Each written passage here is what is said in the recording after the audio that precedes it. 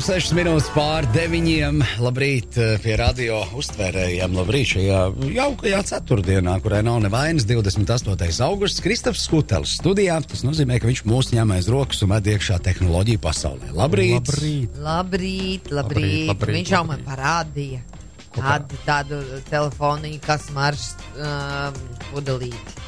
Nu, iet uz to pusi. Tāds, jā, nu kā šķiltavas, kā smaržiņas, nu tāds Japāņu telefonu. Tātad Sony ir radījuši telefonu, cik es saprotu, tādam Japāņu vai tam galam tur, kurš vizuāli atgādina tā kā smaržu pudelīti. Jā, tad mums tā kā flakoniņš pas telefons un augšā tāds caurspīdīgs tā kā vāciņš, kurā kamera iebūvēt iekšā. Un, ja es pareizi saprotu, viņš arī tā apgriežams riņķī ir un tur pašiņus taisīt un svešiņus un grupiņus un ko tik vēl var nevar taisīt. Bet, nu, par laimi mūsu pusē tāds varbūt arī neparādīsies nemaz tik ātri. Jo? Kāpēc tev liekas, jo nav tirgus, nav pieprasījums? Nav mums pieprasījums pēc tādām jancīgām ierīcēm tik liels. No woman, no cry. Varbūt 2 telefonus nopirkt Latvijā, 3 Igaunijā un tur baigais biznesa nesanāks. Nu jā, nu tas tad jā. Vienīgais ārzemēs nopirkt telefons varētu nedarboties šeit uz vietas, jo mēs, piemēram, pieņemam to, ka mēs varētu aizbraukt uz Japānu nopirkt un tad atvest šeit. Nu, zin kā, pa lielam, ja tie telefoni mūsdienās jau, nu, tā kā spēja darboties dažādos reģionos, agrāk bija tas baigi aktuāli, bet, protams, pērkot kaut kādās eksotiskos reģionos, un tāpat Amerika vai kaut kādā Āzija, un tur jāskatās, lai viņi atbalstīs tās pašas tīkla frekvences, kas mūsu pusē. Nu, būtu jānoskaidro. Bet mēs runājam pirms kādu laiku par to Airdog mūsējo džekiem, kas nopelnīja, kas savāca to miljonu, lai taisītu to robotiņu. Tad tajā vietnē Kickstarter ir kļūsi jauna kampaņa par pašu populārāko. Tātad produkts kāds? Coolest. Tātad ballīšu leduskaste, kurā ir iebūvēti iekšā skaļruņi, telefona lādētājs, LED gaismiņa, pudeļu attaisāmais un pat blenderis. Wow. Kā jums šķiet? Cik naudas savāca šīs produkts? Es domāju, ka ātri un daudz. Cik? Cik? No miljoni, ja? Vairāk nekā 1 miljons. Tā ideja, ja? Jā, tā ideja. Tas idejas autori, nu labi, pieņem. Es saprotu, tādai ledus, kas te... 10 miljoni. 11 miljoni jau vairāk. Redzi? Silts man bija. Nu, silts tev bija. Tas ir domāts arī tieši siltajā laikā. Tā, kad mēs dodamies pie dabas, mums ir leduskaste, tātad muzika. Ja tu aizbrauc uz jūru, tā kā pienāk vilciens, tā nāk no vilciena uz jūru. Katram sava leduskaste, sava diskotēka, LED gaisma, pudeļu attaisāmais ideāli. Jā, man šajā brīdī nāk prātā, es biju iegājis vienā remonta darbnīcā, un tur vienā no istabām bija arī tāds tā kā komisijas veikaliņš, un bija ļoti tāds runātīgs pārdevējs un ievilināja man pie sevis. Un viņš saka, ka, lai es izvēloties, ko es gribot, iedošot baigi labo cenu.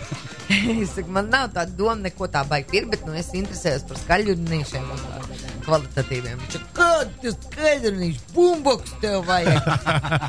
Baigi labā cena. Un brīvdabas maģija. Tāds ar buļu labo skaņu, bumboks riktīgs. Tādu, ko liek uz pleca virsū, jā. Jā, bet tāds arī izskatījās, ka viņš arī zem ūdens strādā. Bet tam bumboks stilam kaut kad jāsāk nākt atpakaļ. Ir jau, tas jau bija uz pleca beidz. Tu kā ielas pārpludina. Nē, tas ir tāds speciālais brīvdabas izdomājums. Tagad jauns, tas nebija kaut kāds vecā tipa. Nē. Tas bija tāds ar milzīgām tumbām un baterijām. Viņš nav tāds veco laiku. Man ir žēl vienkārši skatīties uz tiem cilvēkiem, kas tagad mok to savus telefonus, mežu parka aizbrauc, un tur mums lielās kaimiņu valsts estrādi kabatā ielikts telefons pārīciet sadevies rokās un skan.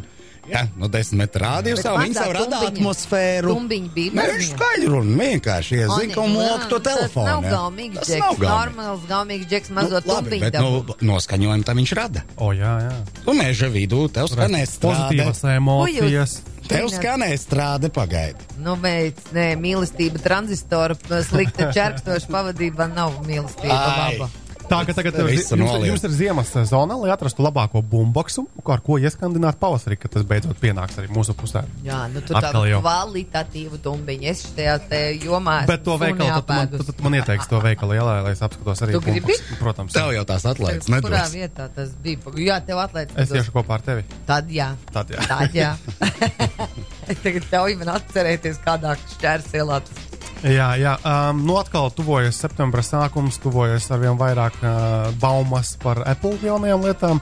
cilvēki reāli ir nocietušies pēc jauniem iPhone'iem, un man jau, teiksim, jau ir apnikums lasīt vienkārši, tā varētu būt detaļa no jauna iPhone, tas varētu būt jaunais iPhone izmērs, vienkārši nenormāli daudz par to cepās. Atkal, kad tik nebūs situācija, ka telefonu prezentē, un tad visiem ir tas pats jaunais ir tas pats vecais. Vecais šoreiz nebūs, bet tas, ka būs vienkārši kaut kur jau kaut kādās līmeņos arī redzēts. Un tagad tā jaunā, tā vēl baumas arvien vairāk pieņemas spēkā, ka būs kopā ar iPhone, varbūt arī tas tā kā, vietpūkstums vai kaut kas tāds. Kaut kā visi runā, ka tas būs tiešām arī tajā septembra sākumā. Sola vēl arī lielāku 13 colu iPadu, bet tas drīzāk būs kaut kad nākamgad, ja? Bet, redzēsim. Bet tātad ap 9. septembris, laikam, bija tas datums, ja? Ja es nemaldos, kad mēs varēsim uzzināt jau vairāk par jauniem iPhone'iem. Paga būs atkal kaut kāda prezentācija tieši saistē, vai tu brauks uz New York? Nē, pie tam tie pasākumi notiek nevis New Yorkā, bet Kalifornijā, Cupertino vai tajā vismaz pusē kaut kur. Šis silti. Jā, silti, bet... Starp New Yorkā tagad 30 grādi. Kā viņiem neiet. Jā, bet tādā ziņā par iPhone'iem mēs runāsim pēc pāris nedēļām. Tā, lasītājs ir jums kādam vai nav īsti elektroniskā grāmata? Tas, ar ko mēs sākām uz redzējumu pirms 2 gadiem. Jā, tas sen jau no modas ir ārā. Kas tas tāds? Nav. Tehnoloģijām 2 gadi. Nav ārā no modas, nav. Es labprāt viņu, bet tur lejuplādēt var pārsvarā svešvalodās. Man jau gribētos tomēr... Paskatoties kādu nopērts aparātiņu. Jā. Piemēram, ir tāds... populārākais Amazon Kindle, protams, jā. Bet tur tiešām vairāk būs jālasa to, kas var Amazonā nopērkams, svešvalodā. Ir vēl tāds viens uzņēmums kā Kobo, kas arī ir savas grāmatu veikals, tad 4 miljonu grāmatu vairāk, un savas ierīces. Un tagad viņi izlaiduši Aura H2O vai H2.0 lasītāji, kas nebīstas ūdens. Tādu mēs viņam varam vannā ņemt līdzi lasīt, mēs varam paņemt uz jūru, jā. Zem ūdens, nevajag to palielināmo stiklu. Tur ir ņirbi, jā. Bet, viņš jau palielina. Lietus laikā vienkārši nekas nenosprāks. Bet atkal Kobo varbūt mums nav tik īsti aktuāls. Latvijā populārāk ir tādi pocketbook zīmola produkti. Viņi ir pietiekami normāli, viņi maksā daudz lētāk. Piemēram, tas Kobo maksā 180 eiro. Latvijai aktuālākais pocketbook Aqua ir ap 120 eiro. Un arī nebīstas ūdens, un arī normāli lasāmas grāmatas ir. Tas 8 latviešu valodā nopirktas grāmatas. Jā, Jā, jo beidzamās grāmatas, kuras tas pirkus, tās maksāja 13-15 eiro. Tas... jebkurā gadījumā tie lasītāji var noderēt, jo daudz lasi un domā, kā tiksi pie tām grāmatām, protams, arī tas viss ir izdarāms. Mēs esam runājuši par tādām lietām kā fitnesa aprocēm, jeb aktivitāšu trackinga, jeb aktivitāšu uzskaitas aplikācijām un tādām lietām. Tad ir tāds viens ražotājs kā Jawbone, un viņiem ir tā aprocīta app, kas ir kursors LV apskats ir bijis, mēs esam testējuši arī mazliet. Un Kalifornijā šonadēļ notika zemestrīce. Un, protams, teiksim, viņiem tiem aprocēm ir arī miega režīma tā kā pētītājs, kurš uzskaita, cik ļoti mēs nakts laikā kustamies. Un tad, šī zemestrīces laikā liela daļa cilvēku, protams, pamodās tie, kas dzīvoja tuvāk. Un šos datus tā kā redzēja tas ierīces ražotājs, viņi tur smukus grafikus sataisīja pilnīgi, ka 93% vistuvāk epicentram esošie tie lietotāji pamodās uzreiz. Man interesē tie 7, kas nepamodās no zemestrīces. Un pie tam lielākā daļa no viņiem tajā naktī vairāk gulēt neaizgāja, to es pēc tie dati rādēju, kas ir diezgan loģiski, bailīgi, ka jums galvas neuzkrīt. Un interesanti, ka bija arī tādi miegamicis, kas vispār nepamodās un zemestrīce pārlaida pilnīgi bez kustībām. Tiem droši vien arī mājdzīvnieki nebija, jo es Kalifornijā kā reiz satikos ar vienu puisi, kurš bija pārcietis zemestrīce, tur kaut kādā, nezinu, kurā gadā, 90. ar kaut ko gadā, viņiem diezgan spēcīgi bija zemestrīce, un viņš teica, ka pirmie traisīt raci mājās dzīvnieku. Viņam bija daudz dzīvnieku, bija suņi un kaķi, kaut kādi 2 suņi, 3 kaķi, kaut kas tāds. Bet tie jau taisa vēl pirms zemestrīces, jā, viņš teica, ka tie bija pirmie vēstneši. Un bezdēlīgi, kas nemierīgi apkārt lidinās. Jā, tie bija vispār viņam nedavuši mieru. Tā kā viņš nebija, viņam neprātā gulēt, jo viņš saprata pēc tiem dzīvniekiem, ka nav labi. Bet jūs atceraties to zemestrīci, kas mums bija pat Latvijā pirms kaut kādiem gadiem? Jā, bet bija 10 vai kaut kas tāds? Jā, tie augstceltnieki. Runā, ka bija kaut kas. Tie, kas augstceltnieki strādāja, tie izjūt riktīgi. Es tajā laikā strādāju Ķipsalas kopmītnēs, kā strādāju? Es spēlēju. Strādāju pa studentu. Jā, un mums bija istabiņa kaut kādā, man liekas, tiešām 7. stāvā vai kaut kur tur, un es tā skatos uz kompi, kaut kas pēkšņi šūpojas, paskatos uz logu laukā, un tiešām, horizons pret sienu kaut kā tur tā baigi. Tu biji domājis, nevajadzēja to Merkūru vakar, nevajadzēja. Aleksandra vai Merkūra, ko tu citu tur varēja pacelt tajā laikā? Kopmīšu garša. Jā, tā, ka tas būtu Aleksandrs vai Merkūrs. Jā, vēl runājam par pašiem Apple produktiem, tad Apple ir izsūtījis tā kā paziņojumu, ka viņi maina iPhone 5 baterijas. Daļā gadījumu, ja mums telefons 5. iPhone pēkšņi lādēt vai ļoti, ļoti bieži, iespējams, ka ir problēma kaut kāda ar baterijām. Latvijā vienkāršākais, ko var darīt, vienkārši uzvanīt tam pašam Capital, vai citiem kādiem Apple produktu izplatītājiem, vienkārši pajautāt, lai viņi palīdz pārbaudīt, vai tava konkrētā ierīce atbilst šim bezmaksas baterijas nomaiņai. Ja? Jo vajag izmantot tādas iespējas. Vajag atgādināt arī vēl joprojām par 4. iPhone'iem, par tiem lādētājiem, jo cilvēki daudz nezin par to, tu viņiem stāst, un viņš ir pārsteigts, ja? Bet tur bija tā problēma ar uzkaršanu, pārkaršanu, tā ka ik viens var mēģināt arī sazināties ar Capital un nomainīt to savu vadu. Jā, jo tur tiešām cilvēki arī zina, kas notiek un arī palīdzēs tik galā ar tām lietām. Amazon, ja mēs runājam par Amazon iepriekš, tad par 970 miljoniem iegādājas video spēļu komunu Twitch.tv. Twitch TV tas ir tā kā, tu spēlē kaut kādu datorspēlīti, filmē to visu un liec tajā tā kā YouTube priekš gameriem. Un cilvēkiem arvien vairāk un nenormāli patīk skatīties, kā citi cilvēki spēlē. Es pats tā kā neesmu tik liels gameris, man to tā grūti spriest, bet, piemēram, priekšnieka mazdēls spēlē Minecraftu, man liekas, ka mazie spēlē Minecraftu, vai vismaz kādreiz bija baigi topā. Neskaties uz mums. Mani mazie nespēlē. Tā viņa mazie nespēlē, jā. Un tad viņš vienkārši kaut kā atnācis uz ofisu, viņam spēle neviens datorā darba neinstalēs, bet tad viņš vienkārši tajā YouTube skatījās video atvērta muti stundām ilgi, kā citi cilvēki spēlē. Nē, tas man atsauc atmiņā vēl pagājušā gada notikums. Sveiciens mūsu apsargam, kuras te neesmu redzējis kādu pusgadu. Es pieļauju, ka pieņems jaunus izaicinājumus. Bet viņš tās nakts īstināja, skatoties, kā citi spēlē. Rādīja. Viņš pilnīgi aizgrābts. Kādas spēlē? Un tādas un tādas. Viņš visu ko skatās. Viņš smējās. Un skatās. Un 1, 2 stundas, 3 un atkal lādē to telefonu un skatās. Nē, bet tas jau var būt interesanti, jo, piemēram, ir konkrēti, piemēram, tā kā komentētāji jau izauguši, kas ir visā, tajā konkrētajā jomā ļoti pazīstami pasaulē. Tāpat kā tu skaties futbolu, basketbolu un citas kaut kādas tādas savādas spēles, tā citi cilvēki skatās, kā spēlē tur kaut kādas datorspēles. Tas ir normāli, bet, Amazonam reāli patika tā ideja, redzot vienkārši tirgos pēc viņiem vairāk datorspēles, kaut kādas tur tēkreklas un tādas. Tas nozīmē, ka viņi algos labus spēlētājus, lai viņi spēlē un lai citi cilvēki skatās to visu pasākumu. Algošana, gan jau, ka arī tādas lietas notiek, bet patiesībā cilvēkiem pašiem patīk dalīties ar to, ko viņi dara, un turpat arī iesaistās tajā portālā arī spēļu radītāji, ražotāji, izplatītāji, tur milzīga komanda. Tikko bija nopludināts materiāls Facebookā par to, kā viens tēcis cīnās ar savu jau pieaugušo dēlu, kurš ir spēlīšu atkarīgais. Viņš kaut kādā brīdī, viņam nemanot, ir paņēmis visu spēļu diskus, iznesis ārā, nolicis zālājā un dēlam pie sienas atstājis zīmīti. Sāc strādāt, sāc dzīvot. Dēls šokējās, skrien ārā, ierauga tēvu, kurš ar tādu traktoriņu smalcinātāju iedarbinātu stāv pret to disku kaudzi nolikto zālē. Tur ir pamatīga drāma, tiek izspēlēta, un vienā brīdī tēvs pārbrauc pāri tiem diskiem, kas tiek drebeskās sašķaidīti. Un tas puika bļauj, spēles, tas ir mans darbs! Ar domu, ka pienāks brīdis, es tā saprotu, pienāks brīdis, kas ar to pelnīšu. Bet tas izskatījās slimi. Skaties, ja tu, piemēram, esi profesionālais sportists, tad arī tev nav vairāk nekādas lielas dzīves citas, tu vienkārši spēlē. Jebkāds atlēts. Patiesībā datorspēlēs ir diezgan līdzīgi, jo viņiem ir turnīri, ik pa laikam notiek, kur ir balvu fondi mērāmi miljonos. Un ir lasītas intervijas ar tiem video spēļu atlētiem, un viņi reāli no mazām dienām velta katru dienu nenormāli daudz laika, lai gan skatītos, kā citi spēlē, lai komunicētu un arī spēlētu. Kā tu nosauc? Video spēļu atlēti? Vai kaut kā tā var nosaukt dīvaini, bet reāli tas var kļūt par darbu. Es šaubos, varbūt no Latvijas kāds tā baigi aizcīnīsies, bet pasaulē tas viss reāli notiek. Un tas notiek pilnīgi tas pats, kas arī īstajā sportā. Pēc tam tev maksās par to, ka tur kepku tādu uzliks uz galvas, ka tu tādu peli izmantosi, piemēram. Tas viss ir, bizness.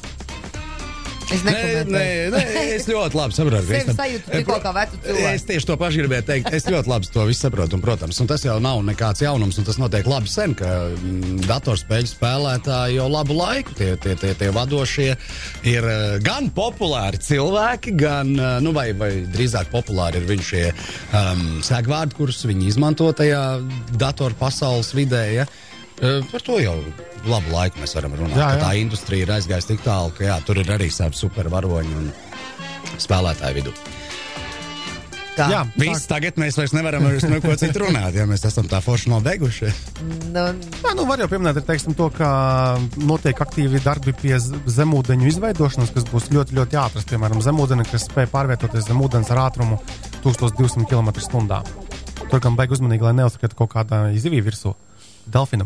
Mēs tik bijām pagājušajā vikendā, nedēļas nogalē Klaipēdā uz delfina šovu. Beidzot es redzēju, kā viņi tur tirinās un lēkā. Viņš ir izremontēts un ir atkal vaļā. Ja? Jo kādu laiciņu bija ciet, un es biju pirms remonta, un man arī tas atstāja ļoti tādu labu iespēju. Es iesaku sākt, pirms delfinārija var mierīgi sākt arī Rīgas zoo, tur katru dienu pulksteni, ja nemaldos, 14 ronis trikus rāda. Viņš ko? Viņš māk rēķināt. Viņš pat futbolu viņš spēlē, viņš sit bumbu vārtos. Delfini basketbolu spēlē. Es bez ironijas to saku. Patiesībā malacis. Bērni skatās aizrautīgi šo priekšnesumu. Ja, tātad jūs varat noskaidrot precīzi. Manuprāt, bija 14. Katru dienu 14. ronis nāk un rāda priekšnesumu.